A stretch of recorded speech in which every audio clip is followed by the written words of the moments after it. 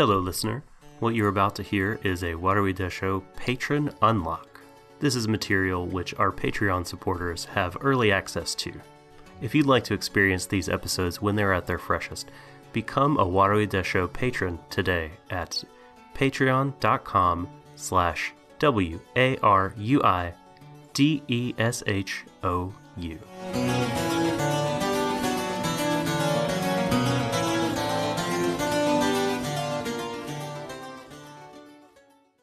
Warui desho.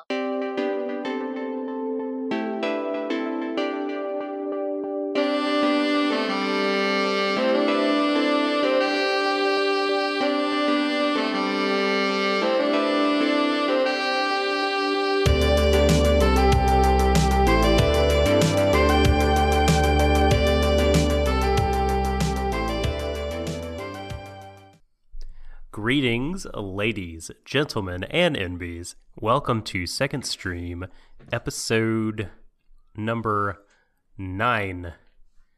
I tried to think of the way to say 9 in another language, and my brain drew a blank. Hooray for me.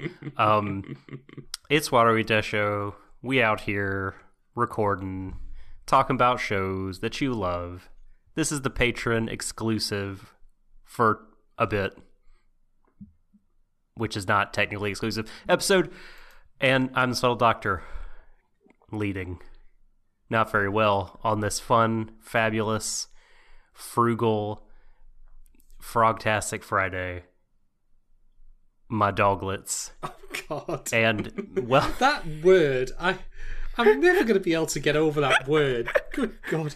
Like I could be like in an office meeting, right? I could be like discussing the future of a company, something extremely deadly serious, like where you could hear pin drops, and then suddenly, out of nowhere, someone will either say or it'll pop into my head the word doglets, and I'll just be rolling on the floor. And now we remember, Bob and all the wonderful life he lived, and how very fond he was of the word doglets. And I'm just like, he is survived by his one and only son, Doglets. Oh God! And stifling laughter amid the dourness. The lovely man you hear speaking right now, if you didn't know, is the foremost Guilty Gear player in all of our hearts and minds, Shadon. Good evening, everyone. Well, if I may get a statement in before we begin, it goes something a little bit like this. Have you ever had like a moment, folks, in your lives where you've breathed such a sigh of relief, where you've been, to a place and you think to yourself, God, this is crap. This is like being forced to sit on the, It's a Small World ride at Disneyland with your exceptionally annoying racist uncle. And you're forced to sit through it, and you just think, I want to escape. I want to escape, but I can't. And then, lo and behold, though, there is a light at the end of the tunnel. Now, I earned my degree in torturing metaphors, so let me just dial it back a little bit and explain for you all. You obviously must have listened to our previous episode on Given, and I was quite miffed on it, let's put it mildly. And we both were quite, annoyed. And so we get to this episode, and I'm clutching at my collar, like, yeah. And, well, it won me right back. So, thank you, Given. Thank you, if nothing else, for proving that, anime shows, or any show in general, is not doomed to completely faceplant and never recover. Like, you stumble, but you didn't actually fall over in a hilarious America's, home movies kind of moment. So, thank you for that show. Thank you very much. Good to have you back. I think it fell, but maybe just to like one knee, and then it managed to lift itself up and continue going. Oh, it's like it's like running in a marathon, and you're just so far ahead of everyone else. You start getting a bit a bit lazy, I suppose is the word. Like, you start taking the piss a little bit. You're just waving to the crowd, and then, oops, you ran into a lamppost. Ouch. That's painful. But because you're that far ahead, after,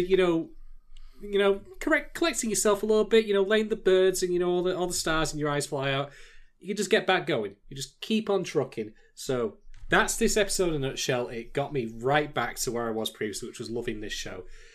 Whew.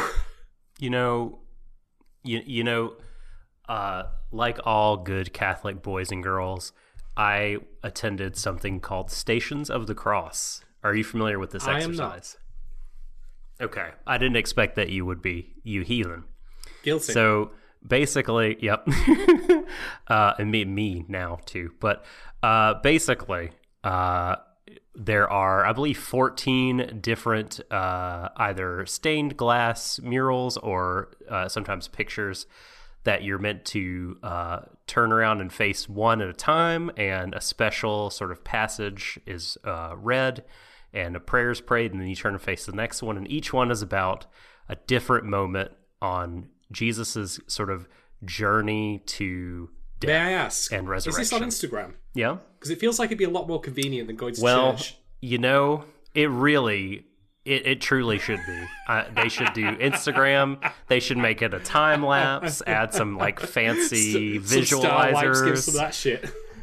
Yep, totally. Like throw a hot beat behind it. It'd be sick. But there was one that this discussion made me think of. There was like Jesus falls the first time, and I think it happens 2 or 3 times.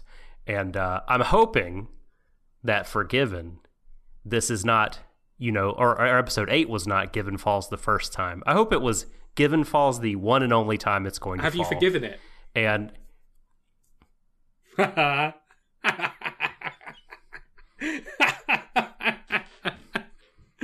if we were in the same room, I'd be giving it to you, elbow smashes to the ear. Clean backhand.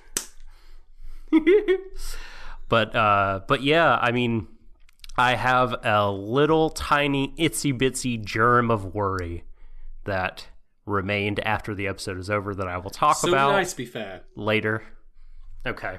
And it may very well be the same. But okay, it'd be interesting to compare notes. We have not talked about this. We frequently don't talk about our viewpoints beforehand. So yeah, we're learning about each other's views on the air here. But yeah, I largely, I'm super positive on this one. I thought, like, as a piece of catharsis for the story and for the characters, it was tremendous. Absolutely. Yeah, it's the culmination of everything they've been working towards, and despite all the bumps in the road in the context of the story, that is, within that framework, it's pretty much been pulled off. And there's still time left, for us to further examine the growing relationship between Ernie, Amma, and Matthew. Because I should mention, by the way, folks, before we continue this discussion any further, that, again, the format of Second Stream is that we will not be discussing events in great detail. We'll only be bringing up, like, contextual details where relevant. So we're assuming you've already watched the episode. If you haven't, then please make sure you do before continuing this podcast, or just plug your fingers in your ears instead of your headphones and go la la la la la la la la la la la la la. It's worked for me many times, especially when I have to listen to people at work. Anyway, la la la, like just like that. Is that how it goes? Exactly. Well done, Dart. Well done. The Daft tune. So I suppose I'll lead in with this very quick point of mine, which I'm pleased to see that this show is doing, and it actually is similar to another show that I've been watching in parallel, although we're not currently discussing, which I feel like in an alternate timeline we probably are already, because it's just as good, if not better.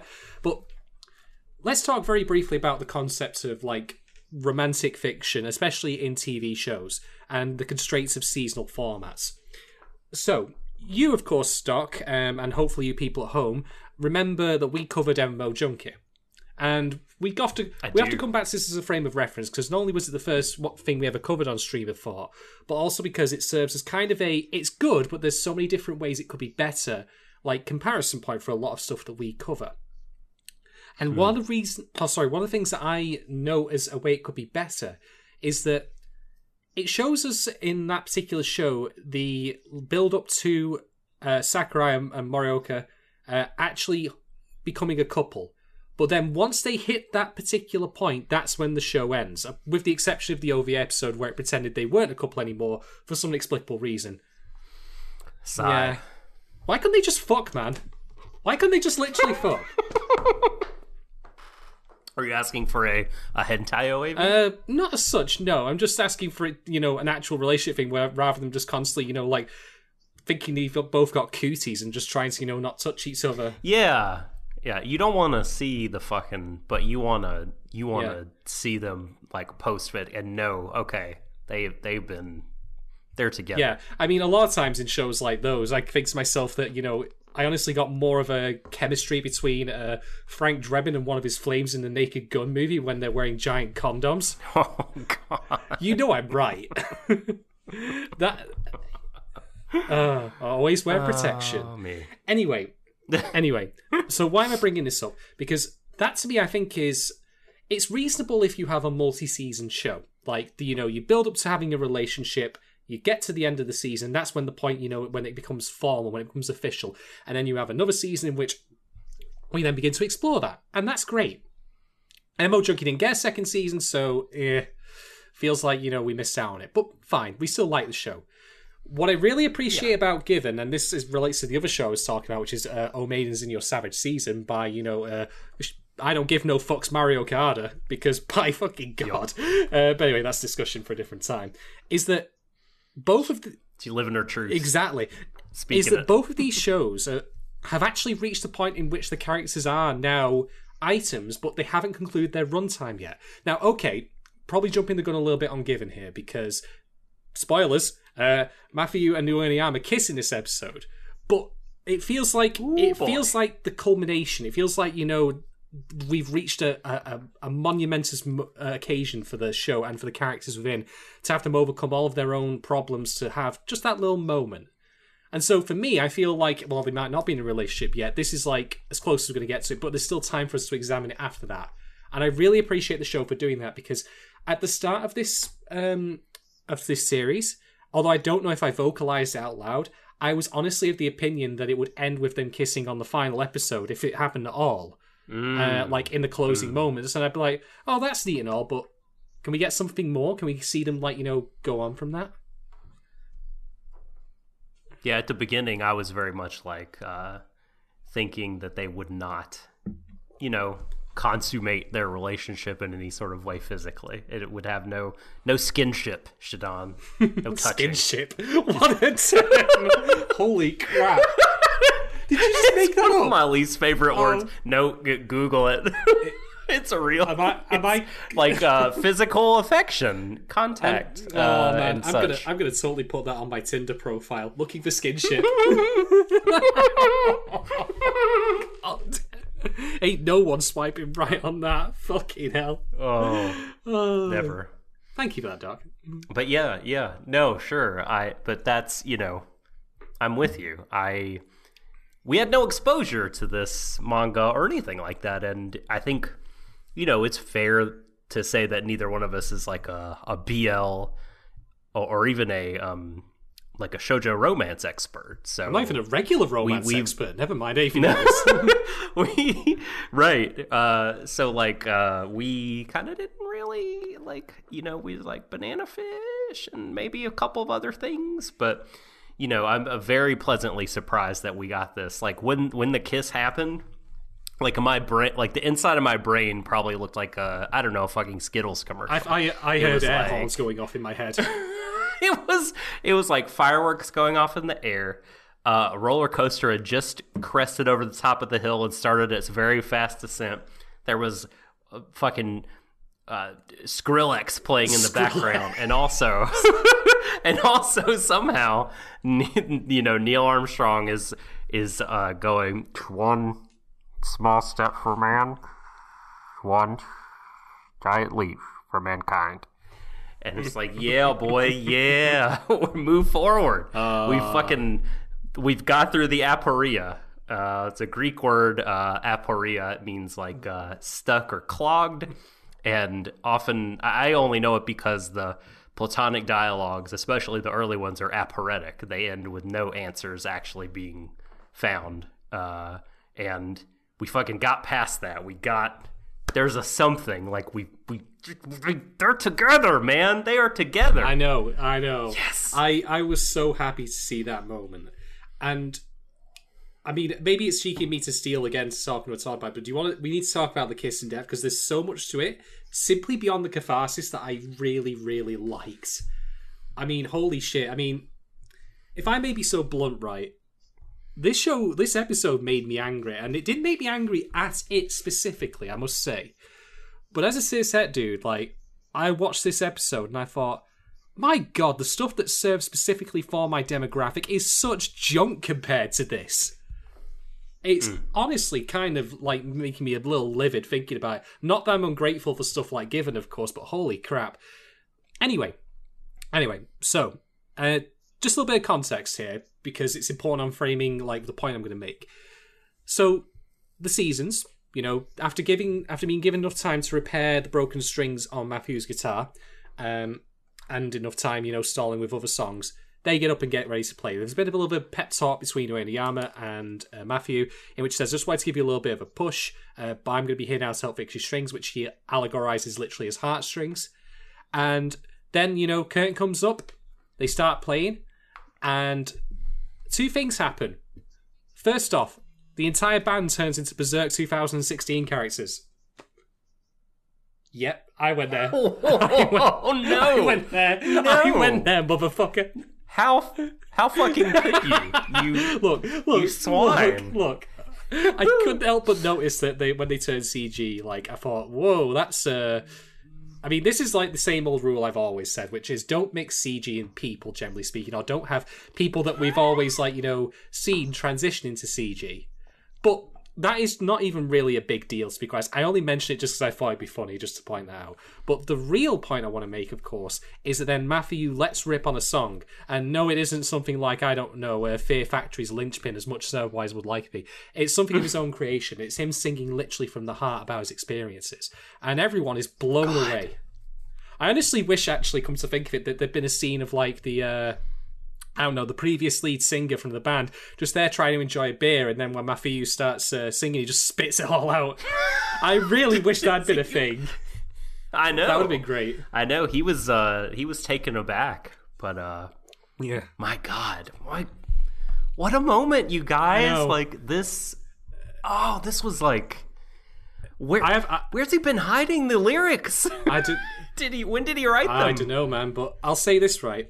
This has been probably one of the first times I can think of where I've had that Macross feeling outside of a Macross show. Because not only was the music great, I really enjoyed the song itself, but it actually served a purpose to the story. It was emotive, it was very telling, and it was a moment of personal triumph. Like, imagine all the times we talked about in Macross, where, you know, Cheryl gets up and sings for the people in the shelter, or Ranka stands up and sings, you know, like after being, you know, told that she needs to prove herself by, why can I not remember his name? Misharu. Thank you very much. I think that's him. Yeah. Misharu. Yeah. It's got that kind of feeling where it hits all of those tick boxes. It's just a perfect encapsulated moment. Okay, so I've rambled long enough about that, but why is this relevant to the Kishimoto, I wonder? Because Uenoyama, after the song ends, actually takes Matthew off stage and kisses him there. And I think this is super, super important, and I think it's really telling of Uenoyama's growing maturity here. Because he doesn't kiss him in public on the stage. Now, again, I'm probably going to speak out of turn on this as a cishet man trying to cover gay material, so just take this with a pinch of salt, as always. Sorry to keep repeating this, but again, I don't want to pretend I'm any, you know, authority on this kind of material. But it bears repeating. It does. So here's my thinking on this, right? There is definitely an overtness and a, you know, this is what this is all about necessary with this kind of material. It shouldn't hide or shy away from what it is, and that is certainly what Given has been doing. It's been very proud of what it's been about in terms of being a very mature but not naive LGBTQ plus story, you know, of, you know, someone realizing who they truly are and, you know, finding someone to share that with. But on the other hand, though, that doesn't mean that the normal, like, you know, tenets and, you know, like, rules and just even plain, you know, like, common sense or empathy or thinking about another person's feelings don't come into play either. And bear in mind how guarded and reserved Matthew has been throughout the entire show's run, and this is the first big moment in which he's expressed himself. And Uenoyama takes him aside to kiss him in private. I think in part because he realizes that it would be too much for him. It wouldn't be fair on him to do it publicly like that. And I think that's super telling of, like, how much that means to him. I thought that was such a sweet moment that he wasn't willing to do that in front of it. I mean, even though Uenoyama essentially doesn't even know half the people who are there. I mean, his sister's there, but it's not like he mentions her either in a monologue or anything like that. I thought it was super neat that it happened in private like that, just to give it a moment between them two, and to, you know, it shows how in the early episode he said, like, I was pushing you to do all these things, but he doesn't push him to do that necessarily. Yeah, that's a really good point. And I was thinking while you were talking, like, the fact that they didn't do it on stage, you know, you might like look at that on its face and be like, they're just like being secretive or they're ashamed or whatever. Actually, I think it makes the moment sort of more real and valid for Mafuyu, because I could see him especially thinking, if they did it on the stage, oh, that was just part of the act. Yeah. You know what I mean? That's just part of the rock performance. It's just something for the crowd. Whereas he wanted to explicitly say, like, you know, this is not part of the performance. This is like real shit that I'm doing for you. And this is how I really feel. Absolutely. So yeah, I like, even though it's a relationship between two men, and that's not something I've ever or will ever experience, doesn't of course mean that we can't appreciate the true emotional authenticity of it and the maturity that the characters display in doing so. This is a good lesson for anyone, that just to be wary of your partner, you know, your girlfriend, your boyfriend, etc's feelings, and think ahead. What would they feel if that thing happened in public versus private? You know, there are moments that are best just shared between two people. Not because they're embarrassing or anything, like, generally, but because it's about the other person's feelings. So good shit to Eniyama for doing it like that. Mm-hmm. Yeah, it really is a case-by-case basis with that stuff. Like, I know a lot of people in my life who had very kind of public marriage proposals, and their spouses, at least what they share in public and tell me, we're very happy with it. Whereas I know my wife would have been quite mortified and never in a million years wanted me to do anything like that in a public way. Mm-hmm. Absolutely. It doesn't mean she's ashamed of me or the feelings. It's just like, yeah, it's not what she wanted that moment to be. Yeah, we all operate on a different baseline. And I think that it's quite important to note that Ueniyama has probably been pushing Mafuyu a bit too far previously, indeed as evidenced by the end of the last episode. And now this is a change in that, where he's no longer, you know... He obviously still wants to have what he wants, which is, of course, Mafuyu, but he's not willing to, you know, cross the line, so to speak, you know, to push things so far as he's done previously. He's being more considerate. So, good for him. That was good shit. He's probably, like, uncoiling a little bit. Like, he's probably had a lot of fucking pent-up frustration. Well, because like with his... trying to understand everything about himself that's going on. Like we saw with Akihiko, for example. Yeah. Yeah, and I'm, you know, not to say he's going to be like this complete, like, you know, I've achieved self-knowledge, now I am totally chill guy. I mean, that's not his personality. Yeah. But he doesn't go out onto the stage and do he'll be able Titanic, to be... I'm the king of the world! No. But hopefully he'll be able to be more kind of relaxed and not as tense around his boyfriend. So can I respond to a couple things that you said? Hit me. Okay. I have other talking points, but you raised so many interesting issues. So I want to say that to be so I'll utter the words that no one likes to utter. To be fair to the hets, right? To be fair to het romance, I think that there is sort of equal pandering in many, not all. Obviously, there are plenty of non-pandery or, you know, at least minimally pandery works aimed for guys and gals and non-binary pals. But, like, I think the pandering in a lot of gay romance shows is just of the sort that doesn't grind your gears so much. I think it might have to do with sort of personality types and, you know, pregnant pauses and sad glances and things like Yeah. that. I mean, even very syrupy type. even in this episode, Sorry, go ahead. when we'll get to this scene a bit later when we talk about it, but there's a scene between Akiko and Haruki on the stairs, and there's a lot of close-up shots of like, you know, gripping of hands and all that. Like, that's, I think, is there as what you would call fan service, this kind of stuff. But here's the thing, right?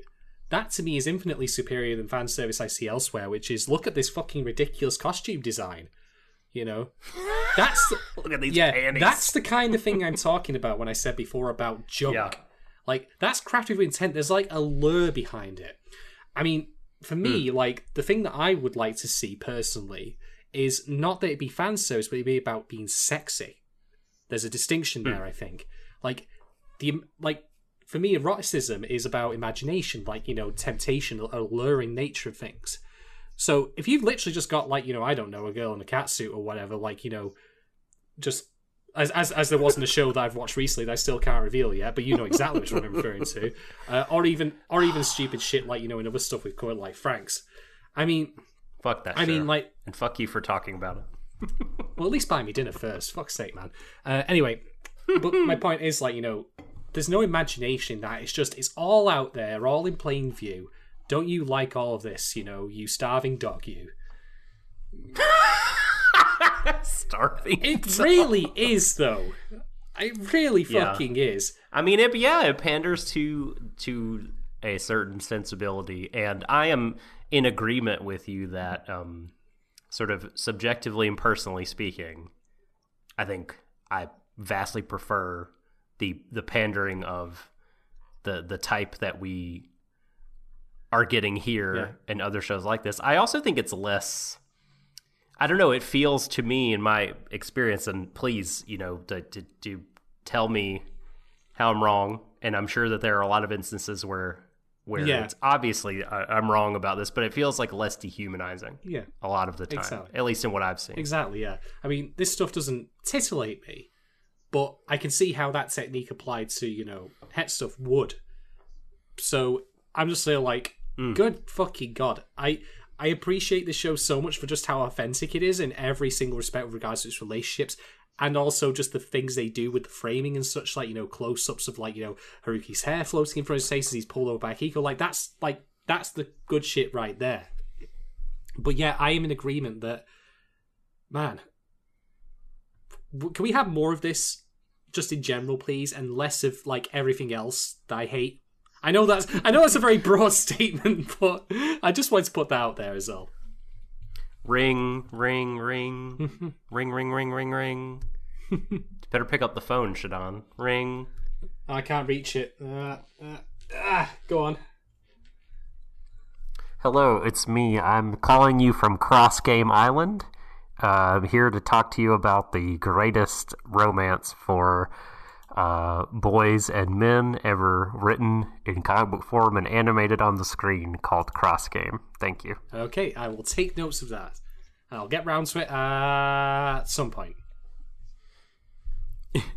Well, the other thing I wanted to respond, just a brief, quick moment, and I'm going to be recommending something again. That moment, that Macross moment you spoke of, was it hit me that way too. It was incredibly powerful, emotional. Loved it. Have a lot to say about it. But before I say anything, I just wanted to plug another anime that made me feel similarly, called Kids on the Slope.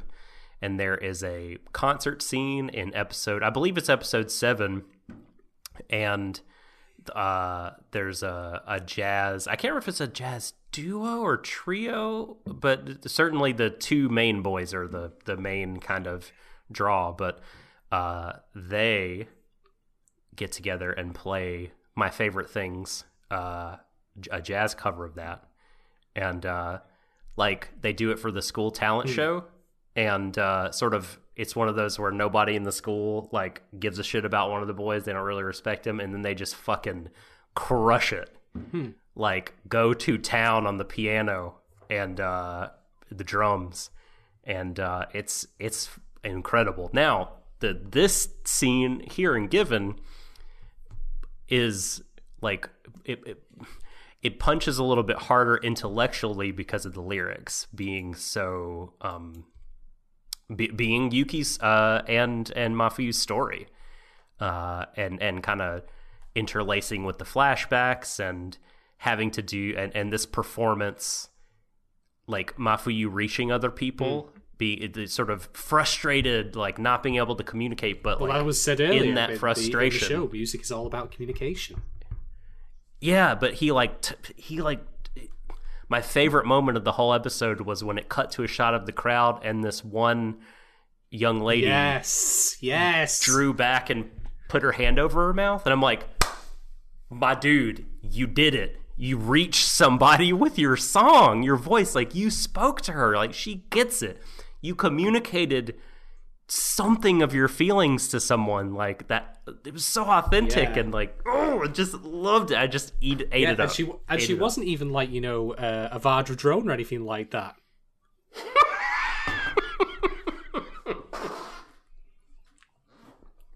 God, thanks for pissing on my take. No, you're entirely right. I'm sorry. You're entirely correct. I just couldn't resist because, again, I actually think that's another way that you could say this is even more favorable than Macross, because Macross will always have that little veneer, just a tiny little veneer of like, well, it's entirely functional. It's to service the plot and get the events going, and that'll always be to certain degrees with this kind of stuff, of course. But, you know, there's no, like, diegetic, like, shell around the song of, you know, it's like, oh my god, he's emitting, like, positive waves and they're gonna, you know, cause everyone's hair to grow back or something, or at least that's why I keep dreaming. But you get my point. Like, it's actually just even better than that because it's not based on, like, you know, external factors. It's purely an emotive performance. Totally. Okay, I've been talking for a bit, even though I haven't actually hit one of my. No, we'll carry on then. Go. Give us another. Oh, okay. Well, there was a moment that I particularly liked when, they were preparing, to, you know, the strings had already been changed. Mafuyu had his guitar ready. Everyone was kind of testing and getting ready, and Mafuyu had this really sort of like lost look on his face. He was kind of glazed over, and Uenoyama says, you know, hey, you're looking spaced out. And he says, we're about to perform. Like, where are you looking? And something about that line really spoke to me. Because Mafuyu is still in the throes of grief. And it really resonated with my own experience of how disorienting grief can be. Like, you kind of, my experience is you kind of, like, certainly you keep going, I think, in an automatic sort of way. But in terms of, like, intentional direction of your life beyond kind of just surviving,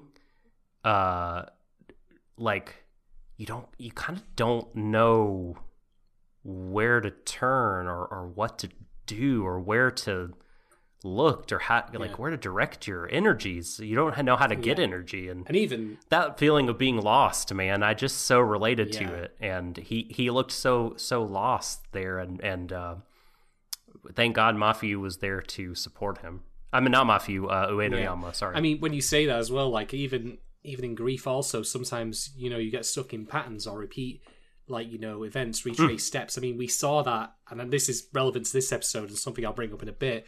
We saw that with, you know, Mafuyu wandering the streets, you know, getting on public transport and all that, heading down the streets, going to the beach. And as it turns out, that will come back, or did come back in this episode in a very big way. Yep. Significant. Yeah, indeed.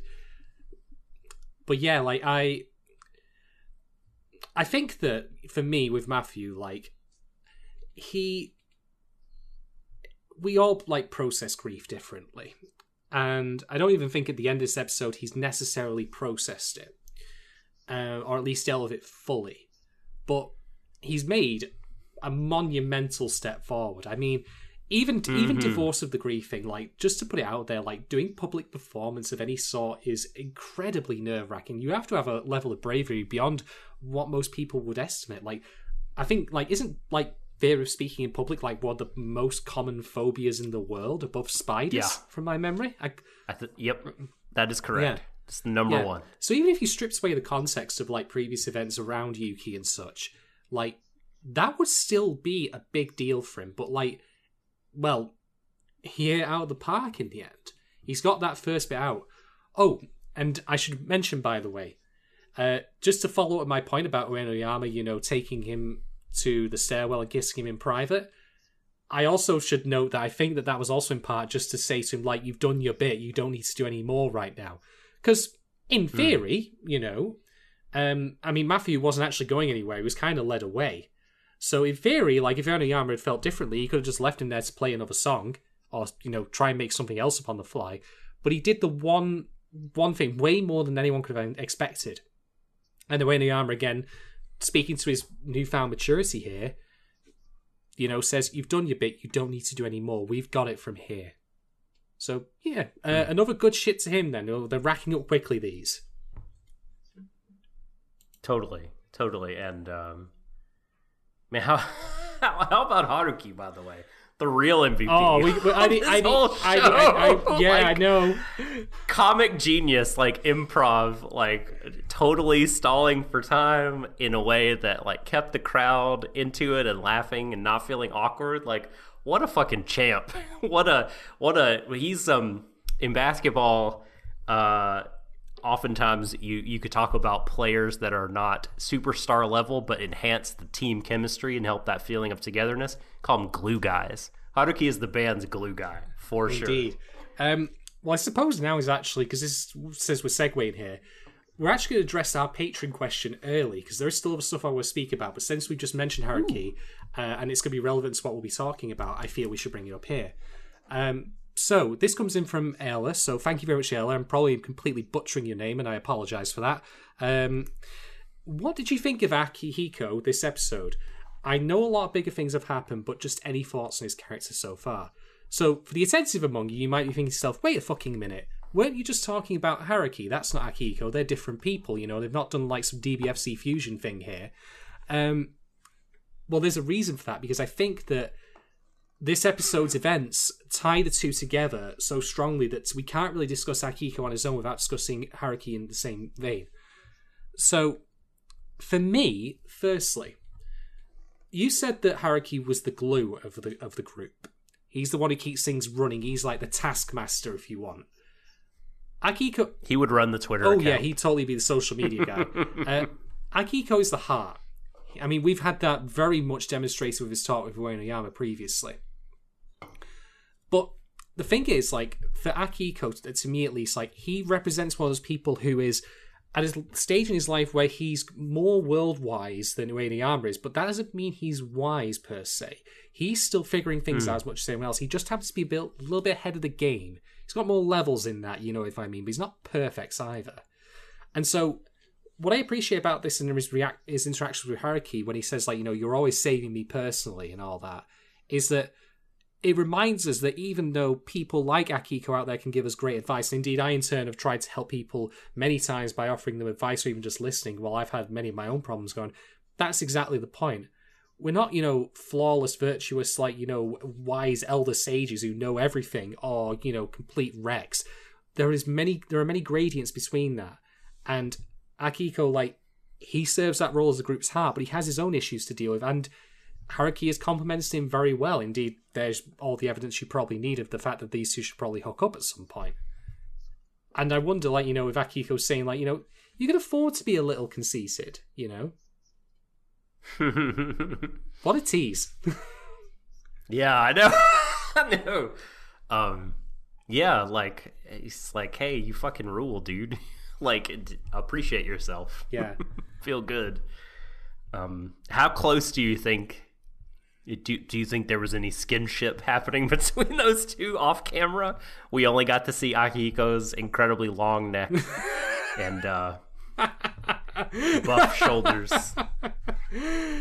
The Well, there was the arm grab, I suppose, so that's certainly a start. But they've had skinship before when initiated. Akiko's like styled Haruki's hair. That's skinship there. Oh yeah. That is intimate. That is intimate. You just don't let anybody do your hair. I mean, come on. I know. I'm sorry. God damn it. Oh, you said something. Oh, I was just going to joke that burns me almost as much as when I put the head and shoulders on my scalp, you dick. Well, don't do that. Why would you do that? Oh God. I just wanted to say really quickly, circling back to, you mentioned Mafuyu taking a big step forward, and like, how his writing and performing was like, and I mean, I feel like that point can't be understated, and I just think this is so huge for our boy, and I love that the last, not lyrics of the song, but sort of his inner thoughts. I think singing allowed him to cut out a lot of background noise and distraction and really focus, which I think that's the case for a lot of different activities for people. When they talk about like, oh, when I do what I love to do, it's like, the time flies by, or I'm in my zone. Like I can be in my like, there's a wrestler called Will Ospreay that talks about like, people are like, oh, your schedule is so crazy. Like you wrestle so much. Why do you do it? You're going to get hurt. And he's like, well, because I'm incredibly depressed all the time, except for when I'm wrestling. So I want to be in there as much as possible so I can forget. Yeah. And I think like, so he's in that, and he's able to crystallize Mafuyu, I think, his feelings in a few statements. Like his last few, he says like, I can't forgive you, Yuki. I can't forgive myself, but I want to forgive you, and I miss you. Like that may all seem really trite and basic, but like it's also very primal and deeply felt. And for him to like wade through all the bullshit and like say that and acknowledge that, it's like he's reached a new plateau for sure. Going back to Akiko and Haruki, by the way, can I just talk about how that scene is shot? In that we never see either of them like in long distance. It's always perpetually close up to emphasize the intimacy of it.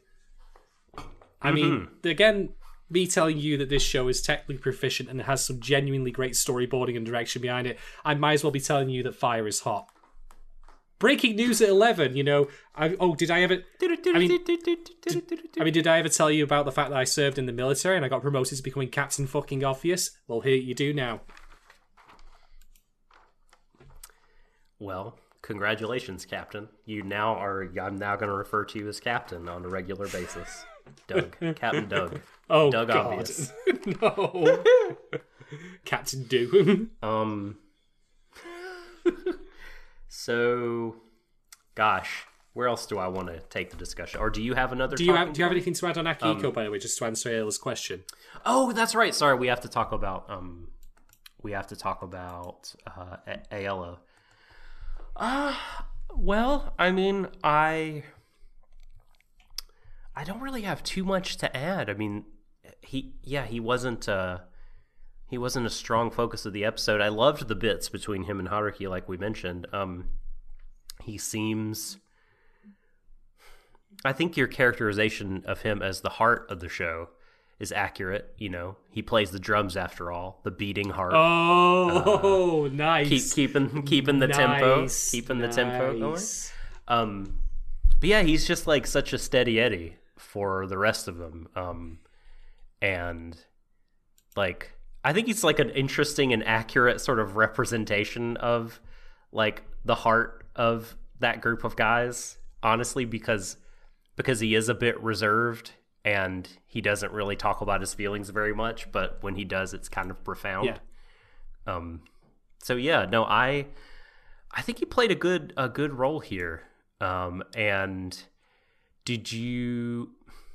And I liked the fact that his roommate kind of had reactions and whatnot that were apart and different from him. It helped to sort of separate them as characters because they were kind of mushed together a little bit for me. Yeah, he immediately spotted Matthew's natural talent. So we'll see more from him soon enough, I suspect. Although I should mention that we're now only 2 episodes out. So will we have time to wrap up the stuff with Akiko, Haruki, Ugetsu, and Yayoi? Because we've got the love check square here. Like, we need to bite into it. Yeah, I think and hope we've closed the book largely on Hiragi and Kasai. I feel like I'm going to put 20 quid down that Kasai will not return again in the show. She'll be in some kind of fucking montage, and she won't say a word. She'll have no lines. Yeah, that seems also possible. It's going to be one of those two. But to be fair, Kasai served her purpose. That being said, if you've listened to our previous podcasts on this, put a pin in what I've said about her previously, just for in a little bit, because that will lead into the kernel of concern. Wow, that sounds really ominous, doesn't it? Holy shit. The kernel of concern. Yeah. I don't have a good alliterative name. The germ of... I don't have a good, J or G sounding synonym for concern or anxiety. Yeah, I don't know. You got me beat. We'll figure one out in the time between this episode and the next one. All right. So, I'm going to stay on positives for a moment. Let's talk about the beach. I mean, the beach is great in general, but let's talk about the beach specifically in this show. The 1990s film with Leonardo DiCaprio? The Beach? No. Tremendous soundtrack, that movie, by the way, The Beach. Check it out. It's great. Movie? It's fine. It's alright. It's not bad. The soundtrack? Mwah. Anyway, Given Beach. in Giventown, USA. Is that where it is? Yes, exactly. Oh, you're now entering Giventown. Population gay. All right. So, we of course brought up previously the fact that Matthew spends a part of one of the previous episodes traveling towards the beach in a very deliberate fashion, and I didn't quite pick up that it was as deliberate as I thought. I was wandering aimlessly. No. To the show's immense credit, his journey with Yuki that we see later on post credits, this is like a full flashback here, is him retracing the steps that he and Yuki had taken previously when they went to the beach. Like, frame for frame, camera angle for camera angle, it's identical. The only difference is Yuki is with him. And I thought that was fantastic how they called back to that it was literally the same thing again. And that perhaps part of Yuki was still with him with the guitar and such. But yeah, it needs noticing that was a very deliberate callback there to the previous time that he had walked around there on his own. Not so hot necessarily on the washing away of footprints, because that seems a bit obvious, but you know what? Sometimes it's called for. And it's certainly built up enough emotional impact since this point that I'd argue it's probably earned it, to be honest. By the way, I also want to note some other quick things about this. The dialogue between Matthew and Yuki in this flashback when they head to the beach is probably some of the most authentic banter between two people of that age I've ever heard. It's really good. It's great. And it also goes to show how Matthew has changed, like how he previously was able to verbally spar. Like, he wasn't, I think the previous descriptions we heard of Matthew and Yuki, where one was extra, one was intro, are accurate, but I think they were overstated in both directions, because clearly Matthew is able to, banter back and forth. Like, Yuki just says to him, oh yeah, let's go fuck in the bathroom when we get back. let's do that, because why not? He's what a Casanova. I mean, he's just sweeping Matthew off his feet. Honestly. Come on, man. Buy him some flowers, something. Well, maybe they had a bath bomb. I don't fucking know. A bath bomb? It's a scented one. Hey, it's alright, Matthew. Do you know what I've got? Fucking sea salts, lad. Like you wouldn't believe. Yeah. Maybe there is a lot of, implied candles and what have you. Anyway. So yeah, that banter back and forth was really good. Like in that moment where he says that, then Yuki not Yuki, Matthew responds back and says, no. I was like, that's great. That's actual like back and forth. It's not like, completely stilted non-human dialogue, but at the same time it also shows how he's changed. Like, it's easy for us to be told, like, oh, this person's suffering because this person close to him has died, but it's also great for us to be shown it in very subtle ways as well. And it's very clear how his dialects and his cadences have changed since that, since Yuki's passing. Yeah. No, I definitely noticed that. Like, in his, like, yeah, he's just a lot more, he's petulant. He's a little whiny. He, has some verbal fencing with his partner. Yeah, there's just more kind of personality there. Exactly. And it is really interesting to see. And that makes it set, like, I think his kind of development has been interesting because it's not like this total regression. It's like, he is maturing because he's going from that to totally kind of inward focus to now starting to branch out again and reconnect with people. And when he says, I'm not lonely this time, it's not like he's in denial. I think he really can say this and mean it. He's got his band, he's got his basketball bros, he loves music again, he's writing, he's got all these different connections. He's reconnecting with people from his childhood to some degree. And yeah, I mean, our boy is taking big steps, man. He's on a good path forward. They grow up so fast. God. Sato. Good shit. All right. Anyway, just to quickly swing back, thank you for your question, Ayla. If you are a patron of Warrior Dash, or if you're listening to this at a point where you may not be one, but would like to get involved and ask us questions on shows as they're ongoing, do feel free to check our Patreon and, possibly drop us a couple of quid here and there. That'd be nice. And it'll get you all those privileges and more. We'll come back to that later. Let's continue talking about the episode, because I've got plenty more to say. Patreon.com/WarriorDesho. Do it. Do it. Yes. Wait, we got another question that we can save for later. It's not in the question channel, but it is a sentence in the interrogative mood /voice/ whatever the proper grammatical term is in the series discussion. So I'll throw it out there in a mo. All right. Do you have any more talking point stock? Oh, I do indeed.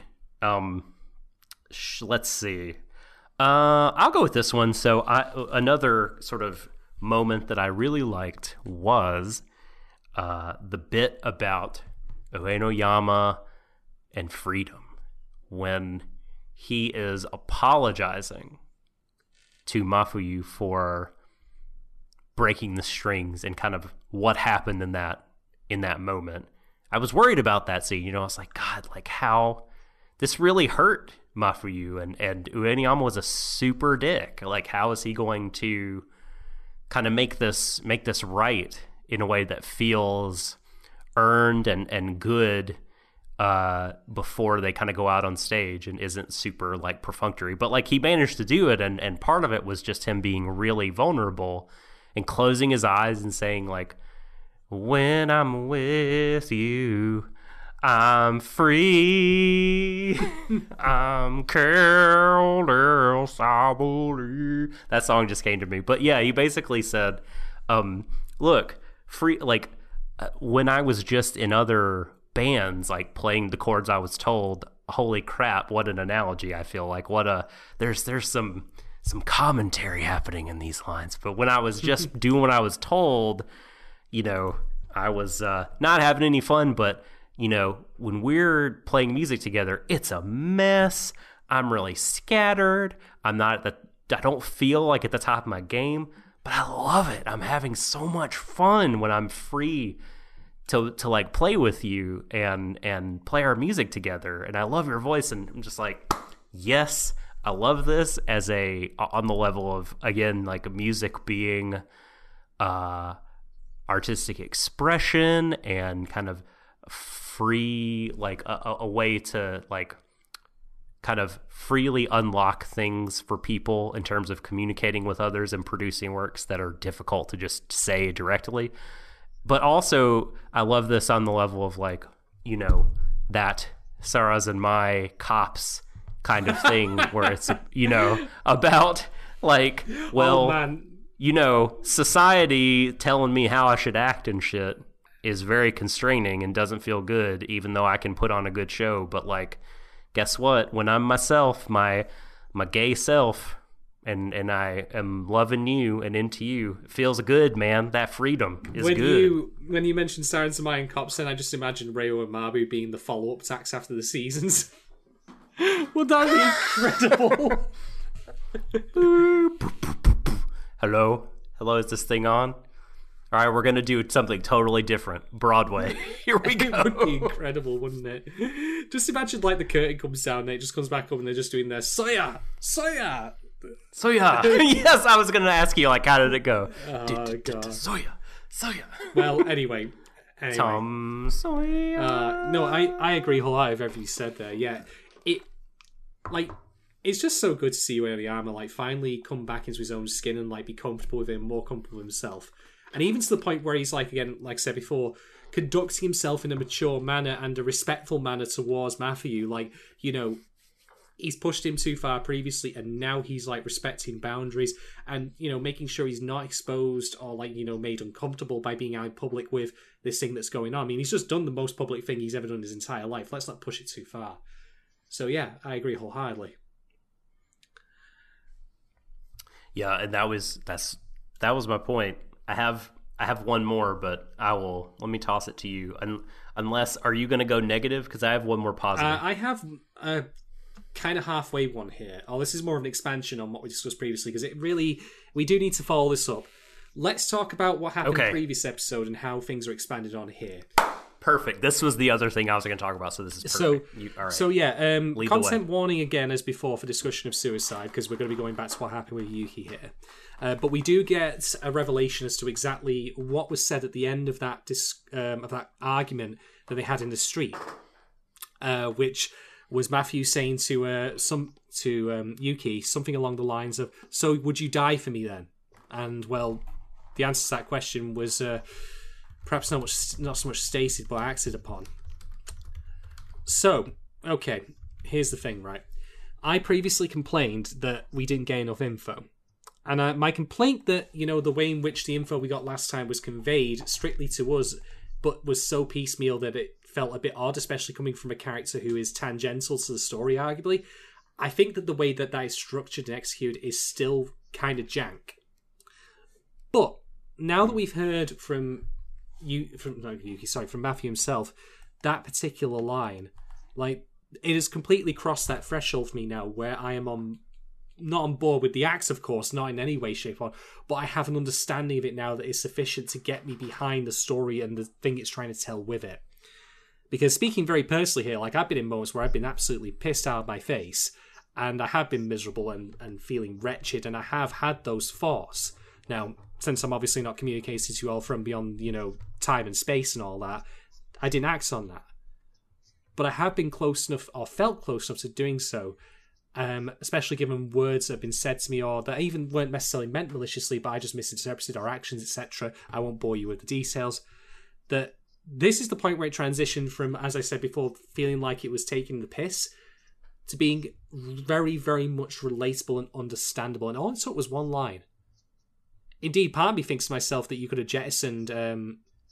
I can't remember the character's name, but it doesn't really matter. Like, you couldn't have jettisoned that account previously from the episode from the previous episodes without consequence. Because this is the key... Right, Hiragi. Yeah, Hiragi, that's right, because we get the key line here. And no wonder that, in that case, Matthew feels guilty. Because... Good job, Hiragi, you fucking unreliable narrator, for making us hate this shit. Yeah, nice one. Oh, I feel like it's fair to still have problems with it, but Jesus Christ, like, it was... I mean, at least this line, like, it tried to put some meat on the bones of this account. Yeah, and it definitely did. Because, like, I'm again speaking very personally from my own experience here. We don't, of course, see Yuki's thought processes and the, minutes or hours that led up to him doing that awful thing. But I've been there. I've been in that dark spot. And I can totally understand that as being a possibility that, pushed too far, that could happen. And again, it doesn't even need to, it's not a question of, like, you know, what's objectively true is in terms of what's said. Like, you know, for all that, you know, we criticize him, Hiragi did say that it was just like, you know, a simple spat. But that was his perspective. Things that have happened to me in my past that were, you know, just simple things or mild slights or not even a big deal, you know, or not even meant for me, you know, things that I've interpreted very, very badly. So I can totally understand it, and I think that, you know, now that we've been given that line, that's one of the reasons why, beyond simply just the awesomeness of the events in this episode, the fist-pumping moments, that I'm back on board with this show. Although, like I say, it sanded off the edges of my criticism of the previous episode, but it hasn't removed them. I think the structural stuff still remains. I really do think that it could have been solved by simply having Uenoyama be the one that story is told to, rather than Hiragi trying to speak to us, the audience, asking for some kind of, like, divine forgiveness. Because it's not ultimately, you know, relevant really in the long run beyond that line about it being a simple spat. And if it had been told instead to Uenoyama and it was framed about his reactions rather than our own, then that'd be more understandable. Yeah. Yeah, no, I agree. I mean, they had to do something. You know, it was just... If they would have left it, you know, it would have just been disgraceful. I'd have been pissed as fuck. I mean, we super were, I feel like, last week, and... You know, I'm glad they added something. Maybe there's still more to come. Maybe, like, they'll slowly peel back the onion. I'm actually, if I may be so honest, I'm actually okay with us leaving it at that as far as Yuki is concerned. I mean, we have enough now about the life that he spent with Matthew. I mean, we even learned, for example, that Yuki was the one who dobbed in Matthew's father and got him arrested. After that line, in which, by the way, is also another thing that I still think is completely peripheral and could have been jettisoned. I was gonna mention that there's, you know, the concerns about the sort of flippancy or paper thin suicide characters, not characterization, but that element of the narrative are one thing, but the sort of, you know, tragic, damaged gay boys, you know, self-destructing kind of... that whole thing still very much alive. And it's part of... but because they planted those seeds, it's part of why I have my my worry. My one lingering worry, Shadon, about where this could go in the future. Do you want to hear what that is? I think now is probably as good a time as any, because... I only have one more thing to switch with my own, like, you know, kernel of concern. So yeah, now is probably a good a time as any. So lay it on me, Doc. Well, the last thing, I can't remember if it's the last thing we hear before the credits or before the end of the episode, but one of the final, it's a very kind of final sounding line. Mafuyu says, this is the story of one summer. This is the story of one evening. Ooh. And the summer was, I'm pretty sure, referring to his summer with Yuki. I think the song, I'd have to go back and re-look at the song lyrics, but I'm pretty sure it indicates. Right? If I recall correctly from what was discussed with one of our patrons, the summer that he is speaking of could also refer to Uenoyama, because Uenoyama's name has summer as part of its, you know, makeup in Japanese. Okay, could also, yes, okay, that's probably more plausible. But I'm worried about that story of one evening, and, you know, it could refer to this night in which he made such a huge leap forward and started playing his music. Publicly. I hope it's not like referring to some sort of like a finality. I hope it's not like foreshadowing Mafuyu's own tragic end, be it suicidal or otherwise, in the same way that Yuki retroactively in the flashback foreshadows his own death when he says, you know, like, I want you to really remember this because you won't remember it in 10 years. And, you know, why would, I don't know. It feels like the kind of thing that if... Mind you, Haruki brings up the idea of death flags in this episode, so you're not entirely without merit on that. Oh, man. Well, like, if you were like, I'm going to spend the rest of my life with you, it feels like a weird thing to say. Is he Ash Linksing, man? Oh, no. Yeah. So I have my worries that Mafuyu is going to... Something will befall him. The trope hammer will come down upon him. I hope not. All right. Now, that's not actually the kernel of concern I have, as it turns out. I've got something else in mind. It's an expansion of what we discussed previously and what I feel is going to be a problem with the episode. What am I talking about? A problem with the show, at least from my perspective. So let's talk. Let's hear it, Captain. Let's talk about Yayoi for a second here. So she has a line before the opening where she says, "Take care of Ritsuka for me." Okay, let me expand on that a little bit here. I mentioned previously that I had a problem with Given's portrayal of the heterosexual characters, particularly the women, just because they weren't, in my opinion, involved enough in the lives of those people they cared about. And I must absolutely stress, so it's completely crystal here, I'm not asking them to be involved romantically in any way, shape, or form with any of the other characters, because it is explicitly a boys' love show, and that's what that should be about. We don't need to have it the waters muddied here. There's no need for that. Yayoi, calm. You're the married one on this podcast, you lecherous fucker. He's not into you. Call me. So, okay. Here's the thing, though, right? There's a word that I'm going to bring up here, and it should hopefully make my concern completely crystal clear here. That word is ally. And that's something I'm trying to be, and Lord knows you can tell me if I'm doing it right or not. But here's the thing, right? What I think Given should be doing with Yayoi, and to a lesser extent Kasai, although her purpose was different in that she was meant to relay initial concerns about Matthew's history, which of course were piecemeal rumour-mongering nonsense, really, devoid of context. I mean, the Snopes article on that is definitely not positive, let's put it that way. But in Yayoi's case, right, she serves a dual function here, both as a het character and also as Uenoyama's sister. Why is that relevant? I'm not saying that she's going to fuck him or anything like that, of course. But the point I'm trying to make here is that Given seems to not want family or het people to be involved in supporting the gay characters. And that's the sound you hear in the background of people mass unsubscribing to us because I made that statement. Now, however, that might be the point, though. That could very well be the case, that it's up to... people who are gay to, figure out amongst themselves because they're the people best in the know. And you know what? If that is the intent, if that's the, idea behind the way this is written, then that's absolutely fine. You don't need us, nor should you.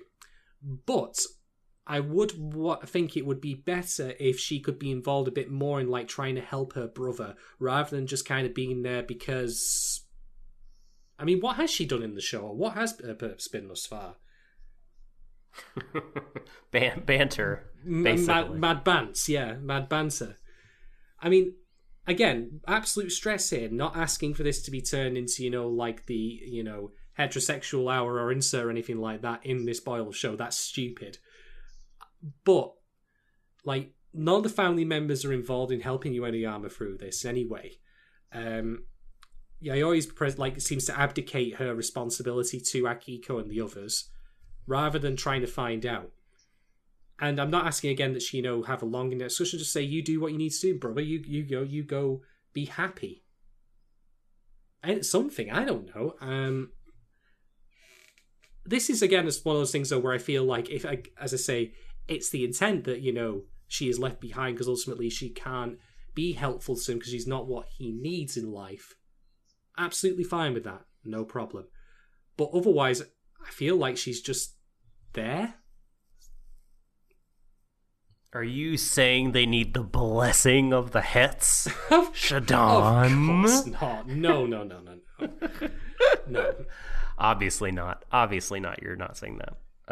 I posited last time when we talked about this that perhaps given that the intent of this kind of fiction for both male and female audiences, I think, is to create a sort of safe fantasy to explore sexuality and kind of feel at home and again safe in this sort of world. And perhaps the idea, perhaps it's a little too real, perhaps it's too spicy to like bring in, like, well, how would the sister react, and like we have to have a coming out to the sister and a big talk or even the support. I don't know, like maybe I'm not saying you're asking for that even, but like maybe even like kind of creating a bridge between the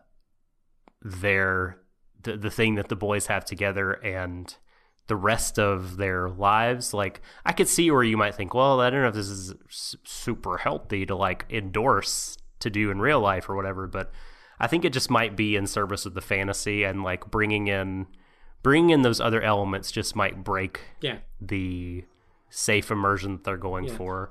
And I don't have to repeat that every time we bring this up or whatever, but I put that out there, and tell me, patrons and listeners, if that's just a bunch of garbage, if you disagree. And likewise with what I've said as well. I mean, one could argue, as I say, that maybe it's just unabashedly about the boy love element, which it should be. That's what we're all here for. So all else is secondary to that. In which case, well, how dare I criticize a show for being about what it, wants to be about? Fucking hell. That'd be like complaining that my, barbecue chicken tastes like, dare I say, barbecue? Fucking insanity! I tells you, lad. Oh. Anyway. Where are the crisps? Oh, God. But yeah, that's basically my point. Like, I'm just a bit lost at the moment on the IOI's, like, purpose in the show, when a purpose is there for us to have, which is to support her brother. Like, it doesn't, like, all the stuff with her and Akihiko, fucking whatever. I mean, I don't even think that'll be resolved before the series is over, but I don't mind that so much because it's tangential, and there is plenty of manga out there of this show. I mean, we may get a second season, and I hope we do. So maybe it could be resolved then. But that's not the big reason why we're here, of course. So it's also nice that there's like a textually bi character. That's good. Yeah, absolutely. So, well, for those who are still listening and haven't furiously hit the unsubscribe button, thank you very much for your patience and understanding there. But yeah, like I say, I want to be a good ally. I want to help out in that respect. So I would like to see that maybe that would be represented as well, that there, we're all on board with it. But as I say, maybe that's the intent, that, we're unabashedly about, LGBTQ+, about the gay men in this show, and all other concerns are secondary and irrelevant, and in which case, more fucking power to it, because that in itself is great. Yeah, no, I don't think, I mean, I certainly wouldn't mind if the scope were expanded. You know what I mean? But yeah, I do see where you're coming from.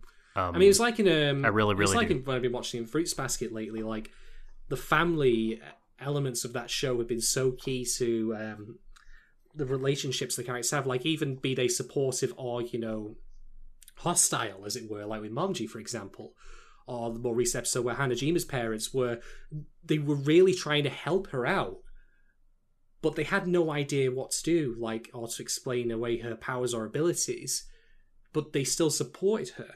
Now, don't get me wrong, I'm not saying that, queerness in itself is some sort of strange and noble thing, but what I'm trying to put... The black box, yeah. But what I'm trying to bring in common here, what I'm trying to draw a comparison to, is that support and love from a family member for someone who is going through an experience like that, of like coming to terms with who they are.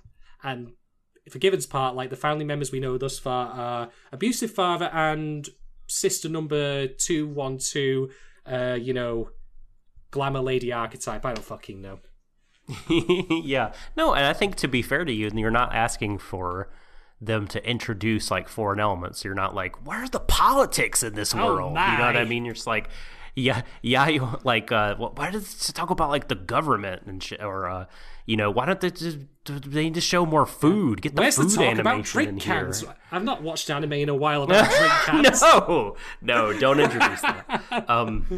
No, but like Yayoi is there, and she's the sister, and I feel like pretty natural, to just be like, well, what is she doing? And I would love to hear from manga readers, like, what do you think of how Yayoi is being portrayed here, and how she gets treated in the manga? Let us know in generalities and non-spoilery terms, if you please. Absolutely. And I would very much like to hear your opinions on what I've said and other stuff as well. Like we're open debate, open forum on all of this.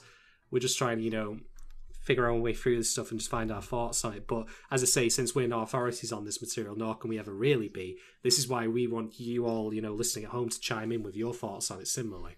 We're all richer for having our own opinions come together. Hear. Shadon, I'm going to read this question posed in the series discussion. It's a quick. It's a quickie. So, Wushin Suibian asks, did you notice that now we see Yuki's face in the opening? Before this episode, they never show his face because he had not been shown in the anime until episode 8. That is correct. I admittedly did not see this at first, but I actually spied Wushin's comment before I did the rewatch prior to recording, and I spied it then. And you know what, right? Like, for all my ignorance on not spying that, I've got to say that again, this is the kind of shit I love. Little details, little changes. You don't have to do anything extensive. You have to make a brand new OP and all that. You have to do some crazy shit. Just small things like that really do show the care and love that go into works like this, and they give us meaning as well. This is when the veil has been lifted off who Yuki is, literally. No longer a faceless, person of local myth. Now we have some more substance to who he was as a person and the inciting event that led to his death. Completely agree. Could not have said it better myself. So on that note, do you have other items, or have we completed 9 Niven? 9 I have nothing else really to add. Apart from just re-saying how glad I am that the show's found its footing again, and that it truly had that moment of triumph. Indeed, I think that might be the word I would use to describe this show once it's all over. Triumph. It's a triumph for its, for in general, for what it represents, for its willingness to plainly and maturely handle its content about LGBTQ relationships, about learning who you are, learning about your sexuality. But it's also about the triumph the characters see, and in their own lives, the things that they work hard for. I mean, let's not also take away from the fact that insofar as these guys are a band, we see Uenigama working his ass off throughout much of this show, practicing and preparing, learning things. He's fired up, he's passionate about what he does. And yeah, God, I've completely lost the capacity for rational talking here. But maybe the triumph of the gay rock quartet. But then again, maybe the fact that I am starting to babble on a little bit because I can't properly find the words to express that is in of itself maybe a good sign. Maybe that's an endorsement. Yeah, this episode fucking ruled. It had, as I said on the Discord, which you can become a member of on patreon.com/wataruidesho for as little as $2 a month. Subscribe now. As I said on there, this episode had an extremely high fuck yes quotient, which is a huge deciding factor in how much I enjoy something, how many times it makes me get up out of my seat and say fuck yeah. And it happened. It happened many times here. And for all the reasons you said and everything we talked about. I mean, this was a tremendous episode. Sort of production foibles be damned. Oh, that was mine. I found that funny and not distracting, really. We didn't even talk about the incredible CG fucking railroad crossing bar. That thing was beautiful. It was tremendous. It also was bent. Yeah. It was not straight. Yep. Created with all the... Like the rest of the show's characters. Oh, dear. I mean, that bar was created with all the technology 1993 Pixar had on hand. Hey. Also, did you notice the one guy with unnaturally colored blue hair? Like, that this anime is usually full of those kind of characters, but like this being a more grounded show, not. And then suddenly in the dressing room in one of the early shots, boom, a guy with like, royal blue hair hanging out. What's his story? His story is that he fell in, a tank of the stuff while he was at work. It was just a complete accident. Yep. Whoops. Oh, man. Whoops. But yeah. All right. One episode. I'll just restate again, folks, by the way, that I would very much love to hear everyone's opinions on, like, we do want it to be open dialogue and open forum here. Like, if you have thoughts on what we've said and if you agree or you disagree and you want to talk to us about it, then tell us. Like, like I say, we're all better off for knowing each other's opinions and forming, like refining our own in response to others. I mean, this is part of the reason why I'm not doing this particular one solo. Also because I want to spare Doc from the horror of soda waifus. You're welcome. I'm so grateful. Yeah, but yeah, like, please do, if you want to chime into us, then you can let us know at Twitter at Warrior Death Show. You can email us at warriordeshow@gmail.com or drop us a comment on SoundCloud or YouTube. Tell us what you think. We're more than happy to hear about it and discuss it. Get involved, lads and lasses. Help us out. We love to hear from you and all those venues mentioned. And yeah, thanks for hanging out with us. Thanks for listening as we played our own messy, scattered, yet somehow beautiful music together on this episode of Second Stream. Shadon, it has been a pleasure. Where can people find you yourself, though, if they want to chat with you on Twitter? You'll find me in the club. Bum, bum, ch, bum, bum, ch, bum, bum. Well, that could also, that is probably true more often than not. But otherwise, if you are, reach out to me. You can find me at Shaden1010 on Twitter. Feel free to, at me with, hot takes, cool takes, high takes, low takes, etc. I'm up for all of them. You're into having sex, you ain't into making love. That's how the lyrics in the club go. You could find me at The Subtle Doctor on Twitter. And yes, once again, to all the doglets and the non-doglets out there, we love you all so much. Thanks for listening, and we hope you have a fabulous weekend. Until Vinland Saga on Monday, we want to say to all of you, embrace each other, everyone, to the ends of the universe. Good night.